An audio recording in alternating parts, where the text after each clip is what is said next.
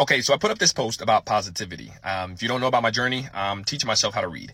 And I put up a post yesterday saying, if you're not on positivity, what do you want? Because right now, a lot of people are really focusing on, becoming more positive and growing.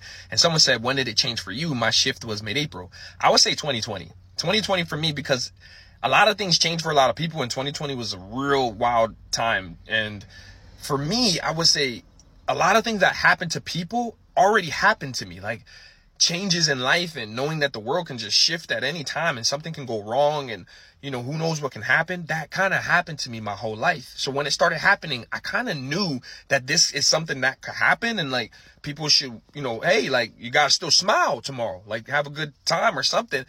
And I seen that some people weren't able to do that. And I could see because they've probably never been through anything or went through things in their life.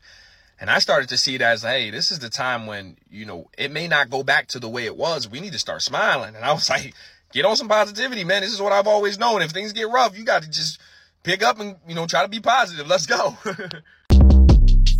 Short Cast Club.